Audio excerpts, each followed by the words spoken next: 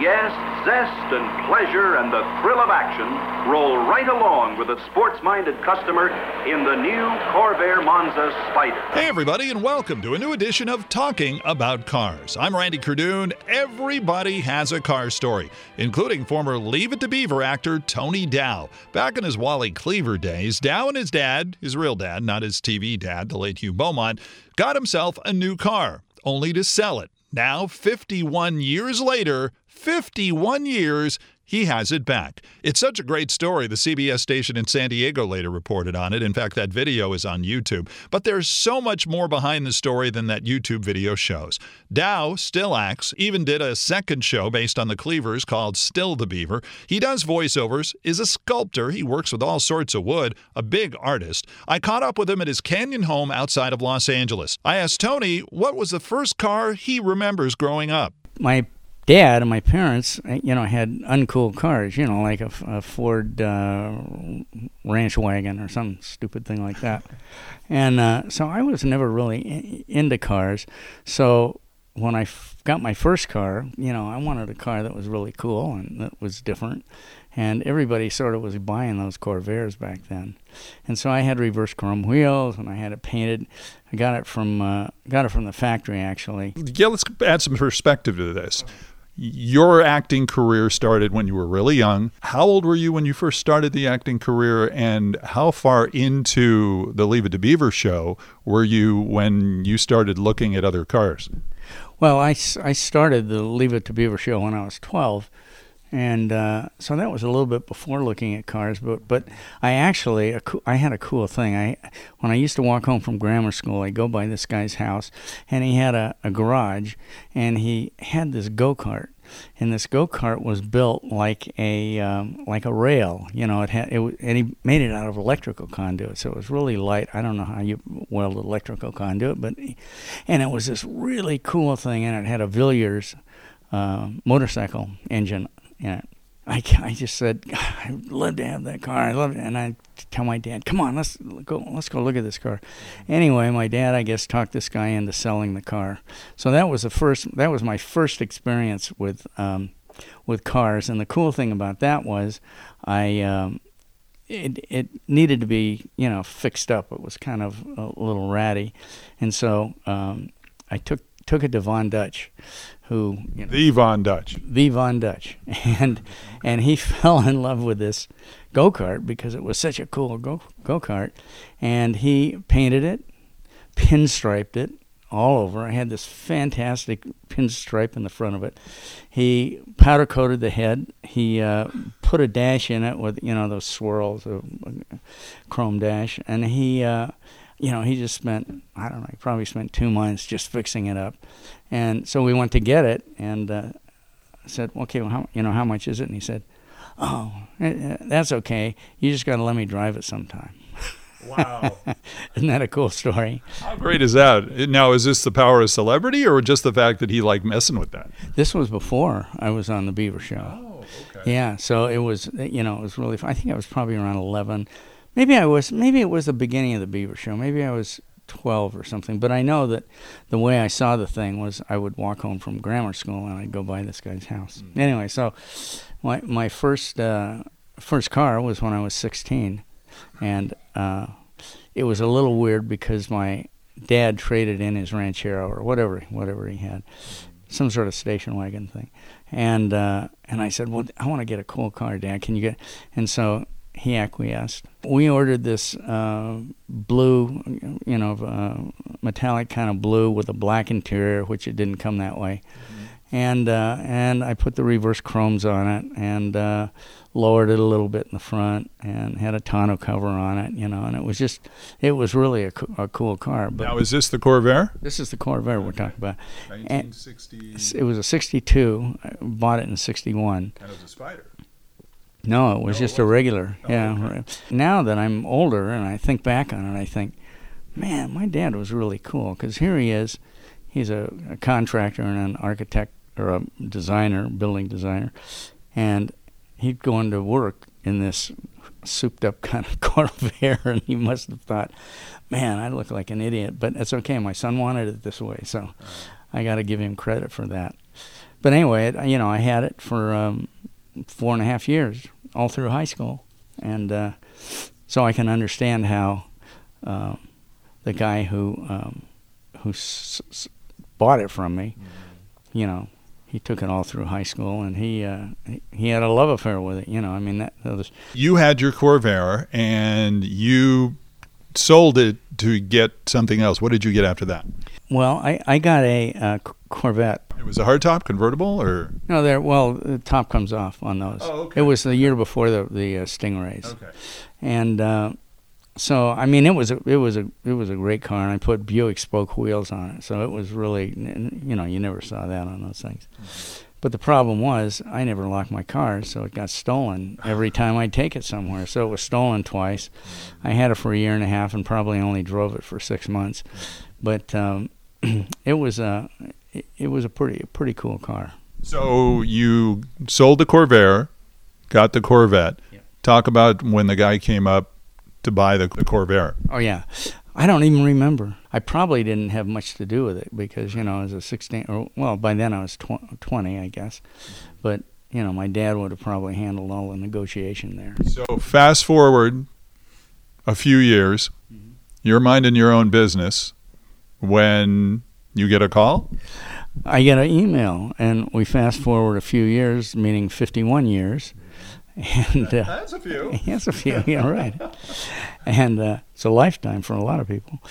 So anyway, I'm sitting here, and I get an email, and the guy says, hey, this is Marty. I'm down in Alpine, which is down towards San Diego, and my best friend had this Corvair, and we had the greatest time in high school with it. We went on rallies, we did this, we sat around the garage and drank beer and tinkered with it. Marty's friend, who owned the car, was a engineer and a machinist. So he's just started tinkering around doing stuff, and then in '87 he decided to do a ground-up restoration. And so it's got all this funky stuff. I mean, he made a whole new dash that he created. It's just a beautiful dash because, if you remember the old Corvairs, it was a sort of an inexpensive car, that was a utility car. Mm-hmm. So this looks great. And then it's got a lot of gauges in it, that's for sure. Got a lot of gauges, and I don't know what the heck they do, but, we'll looks good. We'll figure it out. And a lot of switches, a lot of toggle switches. Okay. Looks like an airplane. Dave, the Statland, the guy who got the car running for me and works on it, or has been working on it for the past couple of weeks. He said it's unbelievable, the things. He said the adapter that goes from the turbo to the carburetor, it's usually kind of a rubber hose that's clamped on. This is a machined aluminum piece that fits, perfectly. And what was he saying today? There was something about maybe it was throttle cables, but he said usually they just had kind of a plastic wheel that they kind of rolled through. These are all aluminum, he made these aluminum wheels and everything. So anyway, there's all this fancy on this car that I dig. I think it's great. As soon as I figure out what it's for, I'll really like it. It has this really cool thing though. There's a tank in the back, and it's for alcohol and water. And I guess what happens is, we haven't got it running yet, but, well, we've got it running. We just don't have anything in the tank. Mm-hmm. I guess once you get up to a certain pressure, it kicks in, and it shoots this alcohol and water. And I guess the deal is the alcohol burns hotter, so that creates more horsepower and faster. Oh. And then the water is what cools it down. So it wasn't like a martini thing or anything like that for long road trips? No. This thing is for beating Mustangs off the line. But anyway, he didn't want to sell it because he said that he has too much fun watching Mustangs disappear in his rearview mirror. So you get this email from someone who says, "Hi, remember this car? This used to be yours." Mm-hmm. And then he went into the circumstances and asked you then, do you want it back? Well, he said, what do you think about that? And I said, well, what's the deal? What? And he said, well, Al, who's the guy who owned the car, Al and I were talking about it, and we'd always thought, geez, what's going to happen to this car? because it was like part of their family, you know. And Al said, well, wouldn't it be cool if we could find Tony and give it back to him? So that's what Marty did, because he found me, I guess, on the internet. You can find anybody anywhere these days. And I just didn't believe it. You know, I said, what are you talking about? And he said, no, this guy Al, and he went through the whole story. And he said, it's a great car. It's really cool, you know. And so I thought, well, I better go down and look at it, because it could be a pile of junk, you know. Right. And I get down there, and it's covered up. And I take the cover off, and there's this beautiful black, sort of lacquered Corvair that has these incredible wheels that, you know, they're, I don't know what, I guess they're cast aluminum or something. And then, Kind of like slotted mags or something, if that. yeah, they're really cool. See, I'm not so much of a car guy that I know what all this stuff is. I just like the stuff. So That's okay. So anyway, and it's got this weird sized tire, which is it's 235 by 50 by 13, which nobody makes anymore. So at least I haven't found anybody yet. Anyhow, I'm going to have to get some new tires for it. But, you know, everything about it is just really cool, really special. Well, you had a chance to drive it recently. How cool was that? Just a couple of hours ago. Yeah, we got it started. I got it started last week, actually, but needed to do some things like do some tuning stuff. And so anyway, we got it running today. And went for a ride, and I suggested Dave drive it because he's a Corvair guy, and I thought, I was a little afraid to drive it, actually. And I thought, well, maybe you can, if there's something weird that, you know, you'll feel it, you know. That was my excuse. So anyway, we took off, and he got the bottom of the hill here, and he stepped on it, and my head went flying back. And then I drove it back, and it handles. After I had my Corvette, I had Porsche 356s, and it handles a lot like that, except that it's much, much faster. I mean, in terms of, you know, acceleration and power. I mean, I think when I drove it, it was maybe 104 horsepower or something like that, maybe even less. And now it's with a Spider engine, Spider turbo, and all that stuff. It's 180 horsepower, but as soon as the alcohol water kicks in, it's 245. Wow. So, I mean, it's probably 2,200 pounds of car. Nice little torque when you push it on the gas there. Yeah, it goes pretty good. As a matter of fact, it sort of made me nervous when I... and it's got a close ratio transmission, which... I mean, I don't know if that's cool or not. I kind of like it when you don't have to shift every 2 seconds. But that's probably why he had it to take care of those Mustangs. Okay, so just make sure we have this part straight. When you bought it originally, it was just a regular, your dad bought it originally for him, and he basically used it until you were of age. Is that the idea? And it was a regular Corvair? Yeah. We went out shopping together, and he said, well, you know, what kind of car do you think you'd like to have? They weren't going to allow me to have my own car. So it was going to be a situation where my dad and I shared the car. And so I was 16 at the time when we went out and got it. And he was a real trooper driving that thing around. But it was really nice, you know. I mean, it wasn't fast. I mean, those cars were built, you know, for being a good, inexpensive, dependable car, you know, which they are or were. And so I don't know if this one's going to be dependable or not when it all fixed up. In the bottom analysis, it snaps your head back. Does it really matter whether or not it's dependable or not? No, not at all. Not at all. It's just the fun of it, huh? Absolutely. No, and that's kind of neat, the fact that they did so much to your car. They turned it into kind of a Spider vehicle, if you will, which is, of course, at the time was their top performance vehicle. It had all that great stuff on it. So you sold it as a regular run-of-the-mill Corvair. You get the call, you get it back, and it's like this Corvair race car. Yeah, that's exactly the way it is. And it is a Spider engine, so it's got it's got that, and it's got the Spider Turbo, and but it it has a Jaguar carburetor. It's got sway bars.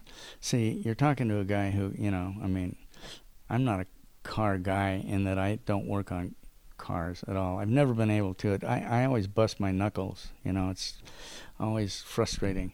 I work in wood. I can do anything in wood, but in metal and cars, I'm trying to get stuck nuts off, and that I don't like that. And something, you'd be surprised. A lot of car guys aren't really car guys. I mean, they're car guys, but then if something mechanical goes goofy, they call up their garage guy and go, it's the tires are low. Would you mind filling them up for me? And then they drive around, look cool. Yeah, right.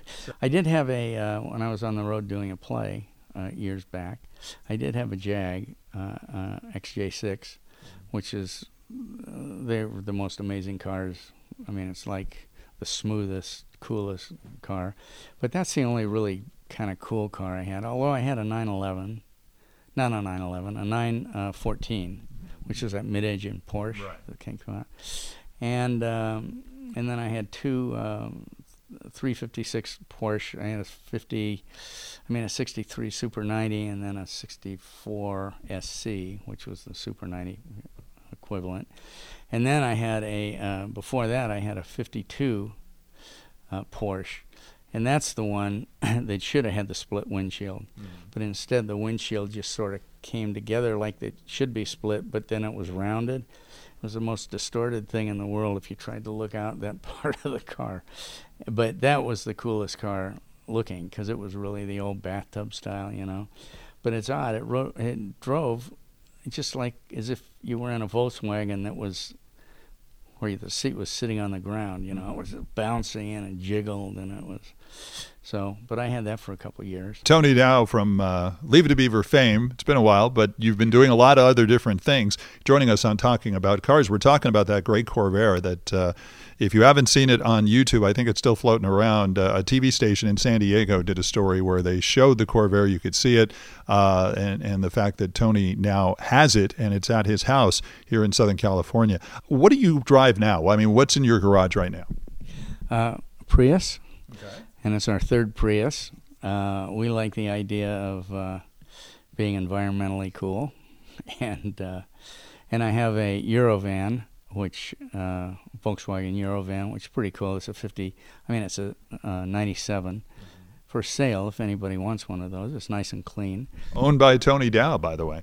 Yeah, they're great cars. I mean, I had a Vanagon a while back, a while ago. So this is a completely different kind of car. This is like a regular car because it's front engine. It's kind of weird for the Volkswagen. But and then we have an Exploder. An Exploder. Yeah, one of my least favorite cars. You have a Pinto? Is that what you're telling me? No, it's a Ford Explorer, and that's. I see. Okay. All right. Well, we really get the make right. Yeah. Right. And we've had that for a long time. We sort of keep cars. We buy cars and then keep them.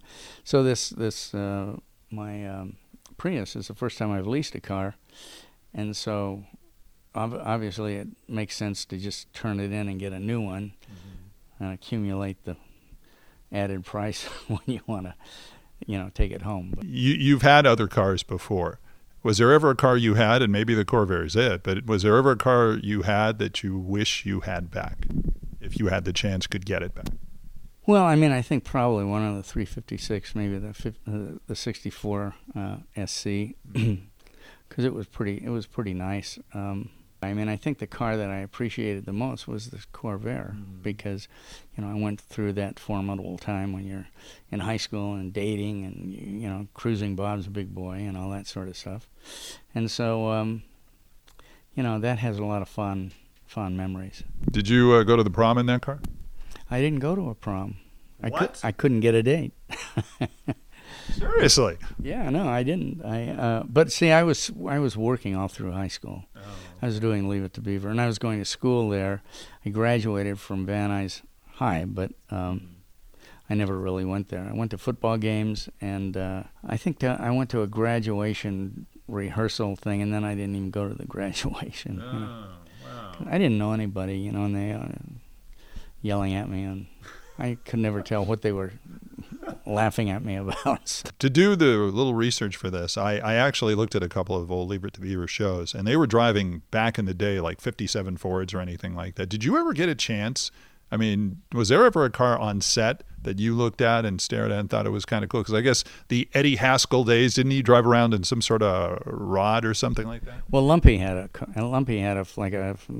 48 Ford or something like that, and that was a pretty nice car. It might have been a Barris car, I'm not sure, but anyway, it was pretty cool. I never drove it. We did 5 years of the new Leave It to Beaver, Right.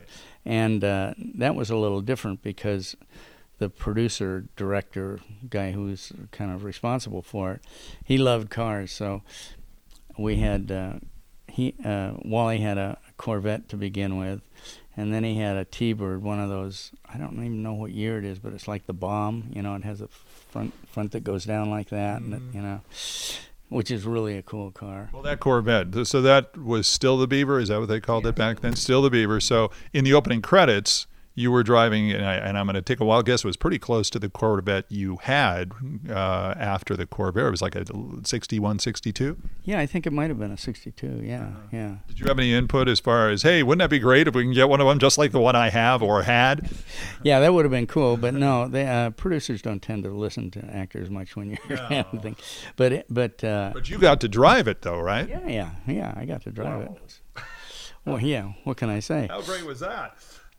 No, they were really nice cars, but in the movies you only drive it like half a block. You back it up and drive it in and stop it and get out, and that's about it. Did you ever hear the story from Butch Patrick? Butch Patrick. Okay, about apparently the time that they went on the Munster coach and Fred Gwynn was behind the wheel, and they were supposed to drive out. It was a great story. It's late in the afternoon. We're in front of the Munster mansion down on Colonial Street. The assistant director says, Ford, we're losing our light. Just take the car out, turn right around, come back. We want to do it again for safety. Fred jumps in the car. We all pull up, and then we pull out of the shot. He continues down the street. He hangs left. He goes up the hill. He goes past the makeup department. He goes down the hill, out the front gate, onto Lankershim Boulevard. We don't know if there's enough gas in the car to get back. With the brakes are marginal at best. And you guys are in the car. We're in full makeup, and we pull out, and it's like we go down the street, hang left, and we turn around at the Hollywood Bowl, come back, and we're going about 20 minutes. We come back, the assistant director's cigar has gone from about this long to this long. He's now got like a little stubby. The sun's gone. We don't have lights in the car, and we come back, and he's just smiling. He's beaming because he was a practical joker. And I'm holding on for dear life. Yvonne DiCarlo's yelling at him, Fred, my hair, my wings flying out the window, And Al's going, yeah, Fred, go ahead, yeah, keep going. Those are great stories. Yeah, I mean that's a classic. There weren't any stories like that on the Leave It to Beaver set, were there? No, we were very conservative. If they said back up half a block and drive forward, I backed up half a block and drove forward. Although I did take, we had a motorcycle on the show once, and I did take that around the back lot a little bit. And I did spend a lot of time driving around the back lot because when my wife, Lauren, would have friends, she, knew the guy at the gate who had been there for years, and she just waved to him as she drove on, and then she'd drive into the back lot, and she'd go to all of those attractions, the shark attraction and the Parting of the Seas. I don't even know if they have those things anymore because that was years and years ago. But anyway, she'd give her friends these great tours of the back lot. Oh, so your wife was a tour guide at the studios? Not officially. Just her friends. Just okay. Her friends. Shh, we won't say anything. Until they got wise and the things changed at the studio. Wow. See, I can't even get on the lot anymore, so. Come on, you can get on the lot. There is it? Nah. Well, if Tony Dow, for heaven's sake. Yeah, but maybe they see me coming. I don't know. So you have your Corvair back. But at the same token, in the back of your head, is there any other car, if money was no object or just for the heck of it, is there one car out there that is number one on the Tony Dow, I wish I could have that list? Well, Tesla, the Tesla S. I mean, I think that's the coolest car going. I think that guy's a genius. A friend of my son who was very successful young, he had like the 37th Roadster. that Tesla came out with. I went for a ride in that, and that was really a thrill. And then he has an S, and I think he has the other one, whatever it is, the SUV type thing. And so that I'd like the S. I think that's great. But when I was looking at my for a car after I sold the Corvair, I sort of got it down to two cars, and one was the Corvette, which I liked, and I think it was maybe $3,500, maybe something like that, and a Gullwing 300 SL, which was $4,200. Right. So I'm looking at it. This was 19 what? Well, let's see, 65, 66, something like that. Okay. So I'm looking at this Gullwing, which I've always thought is one of the most beautiful cars in the world ever, and I asked the guy. I said, "Well, what about tune-ups and stuff? What's the deal?" He said, "Well, the tune-ups are really expensive. I mean, it's like $300 to get this thing tuned up." Oh my! And I said, "Oh, well, I don't want to have a car that I have to spend that much money on. I'll go for the Corvette." So basically, I bought the Corvette, sold it cheaper than I bought it, and didn't buy the Gullwing, which for $4,200, which would be worth about $250,000 by now. I right, especially for a guy who never gets rid of his cars. Exactly. But I also tend to destroy the cars, if I not really taking. My wife takes care of the car. She loves to, loves the car to be clean, and but this car will stay clean, I think. You were talking about the Tesla. So would you buy the Tesla, the one that you don't have to drive, the one that has the self-drive option? That doesn't bother you? No, as a matter of fact, I've been a fan of that for the last year, and I don't know where I read an article that was talking about self-driving cars or autonomous cars, and they were talking about a chip maker that's kind of ahead of, but they wouldn't tell you what it was. Mm-hmm. So I did some research, and I came up with like 3 chip makers that were probably the most obvious choices to be. So I went out and I bought a bunch of what the hell, NVIDIA, which is a chip maker that makes a lot of game things. And so I've been a fan of those of the autonomous cars for a long time, and I think they're great. I think the fact that this guy died a few months ago, I mean, that's a lot of people have died in a lot of cars in that period of time. I think they're safer than, it seems like they are. The statistics claim, the Google car went around, it's got a few million miles on it, and it only has had, half dozen or maybe 10 accidents, and they've usually been the other driver's fault. Mm-hmm. So, I think it's a future. I was listening to the hydrogen cars that Toyota's making, and the autonomous hydrogen cars, because there's no place to fill up with hydrogen now. That's the problem. That's where Musk was so intelligent. He built the infrastructure to be able to go across the country and charge your car. But anyway, the hydrogen cars, you're supposed to be able to drive it into your garage and then tell it to go to the hydrogen fill-up station. It'll go to the hydrogen fill-up station. The guy will fill it up with hydrogen, and then it'll drive back home, put itself in the garage, and when you wake up in the morning, you've got a full tank of hydrogen. Now, how does that? How much better can that be? It's like letting the dog out and knowing he'll take care of business and come back and the next time. Yeah, exactly. But I think it's coming. I think it's the future. I know people that are really. Are you nervous about it? Would you not use it? I guess it's a control thing. I'm a car guy to the extent where I like driving I like driving, but I'd be a little nervous about just kind of, I'd have my hand just over the wheel, You're supposed to have your hands somewhere close to it. This buddy of mine my son's buddy, the Tesla he did a podcast from the back seat of his Tesla when it was driving home from the Hollywood Bowl or something, which was really crazy to do. But anyway, I think that I like to drive too. So I enjoy the feeling of driving, and I enjoy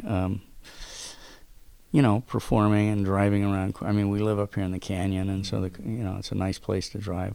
As long as they don't have like the driving technology put into your Corvair. No, I won't do that. I'm afraid to drive the damn thing anyway.